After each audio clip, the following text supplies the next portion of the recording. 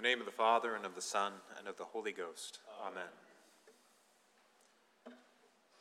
Now is not the time for this. I can think of few phrases that so capture the spirit of our age and its perspective as this. We are obsessed with time, with schedule and itinerary and the control that we believe these give us over time. Life must be arranged, and life must be optimized. But as we all know, life and reality do not yield in this way, and few things reveal the objectivity and intractability of reality as does death. We do everything we can to defer and distract from our reckoning with death. It's never quite the right time to consider it, after all. And so we must see it as a severe mercy this evening that we are halted in this observance and called to remember again. All Saints and All Souls Days begin a brief season we call Hallowtide. Hallowtide is an octave, or an 8-day cycle of prayer near the end of the Trinity season. It is no accident that significant feasts of the Christian year often come with octaves to observe them.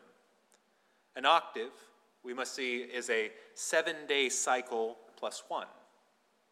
Sequences of 7 always call us back to creation, to the making of a new thing.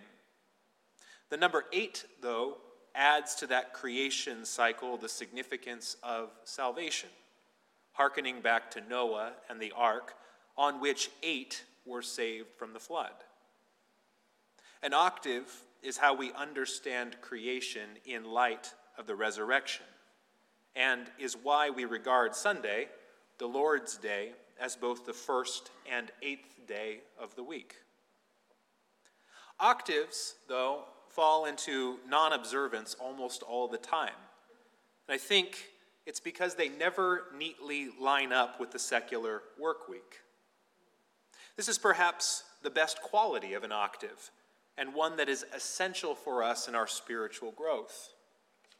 Christian time and its octaves refuse to submit to a sense of beginning or ending within the world's time. Christian feasts break the rules of the world's story. To observe them begins to draw us into a greater way of marking time and its meaning. Secular time, by definition, is always concerned with what can be accomplished in a single lifetime. Because of this, the world's time will always only know the time between birth and death. Death always closes all. Hallowtide calls us back to Christian time and its attending story, which begins in baptism and ends in resurrection. The image of the saints that we received yesterday is an image of Christ exalting in the resurrection that humanity he assumed in his incarnation. The image of the saints is an image of our eventual partaking of that resurrection. As Christians, we confess that death does not have the final word, but has been swallowed up in victory. This vantage point given to us in Christ is the only thing that makes any meditation on death possible, because it alone allows us to look at the mystery of death from the other side. Like an octave, compared with the secular week, we have an 8th day to consider.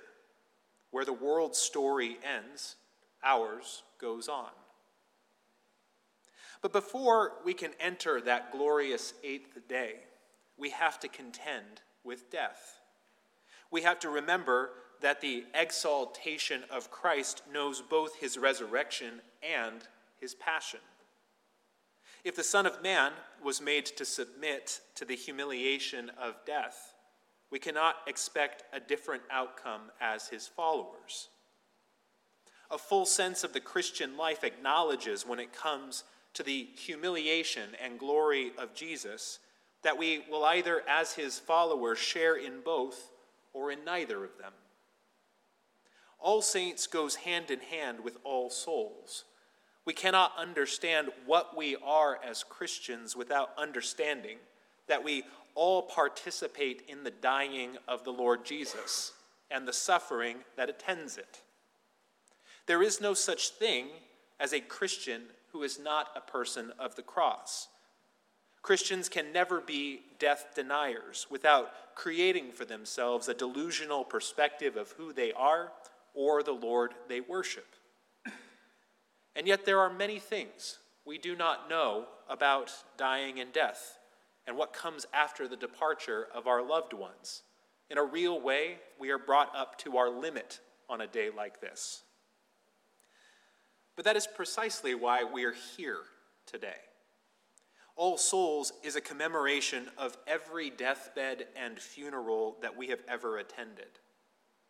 All Souls Day, as in the liturgy for a requiem, is a scripting of our experience of death that preserves the fullness of our humanity, both our own and that of the departed. Regarded from within secular time, all we can do at the end of a life is to note the end and then turn our attention to the living.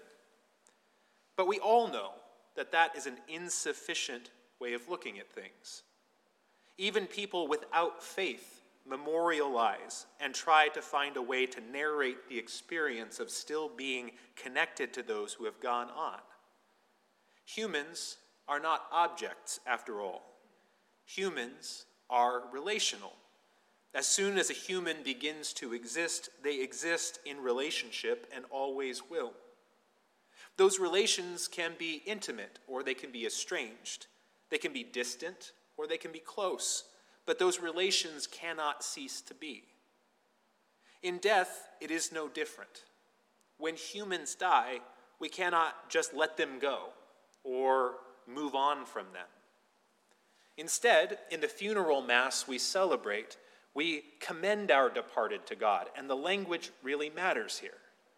We cannot just release a human person out into the ether.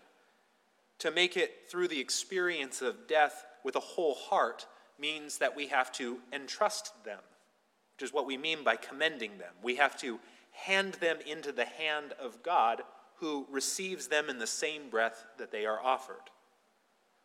Our relationship to them remains in this way, even if it is to be reoriented and reconfigured by God's new work in them. All Souls Day gathers into one prayer all the ones that we have laid to rest. It is a way the liturgical year shepherds us to commend again, to entrust again, to hand over again our departed loved ones.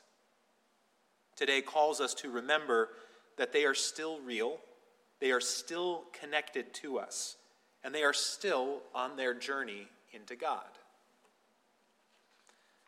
All Souls is finally a call to remember our death.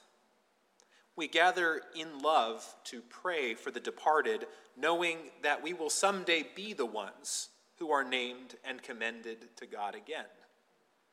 This day returns us to the fact that we are in the trials of dying even now, and that these tribulations will increase until we at last will face the trial with death itself, our last great adversary. It seems strange that we should go from all saints to all souls, from glory and peace back to pain and the sacrifice that makes redemption possible. But nothing else can make endurable our confrontation of death but the fact that there is a good God into whose hands we commit the dead and will be committed ourselves. Today's observance calls us in the midst of these trials to a confident assurance that the work he has already begun in them and in us, of which we have only seen the briefest of seasons, is a work that he will go on to complete.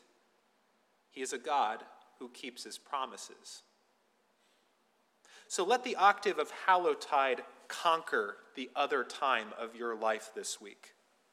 Whenever we allow time to end for us here in this place, right then we receive a glimpse of God's good end, and so begin to know the time of the kingdom. Then we see that those who were before us are those who are at the same time awaiting ahead of us. Then we see those who are home already, and then we see those who are still heading home, and then we see ourselves. We are one pilgrim people at different places on the way, but it is one unbroken way. Now is the time for this. As Jesus said, the hour is coming, and now is, when the dead will hear the voice of the Son of God, and those who hear will live. In the name of the Father, and of the Son, and of the Holy Ghost. Amen. Amen.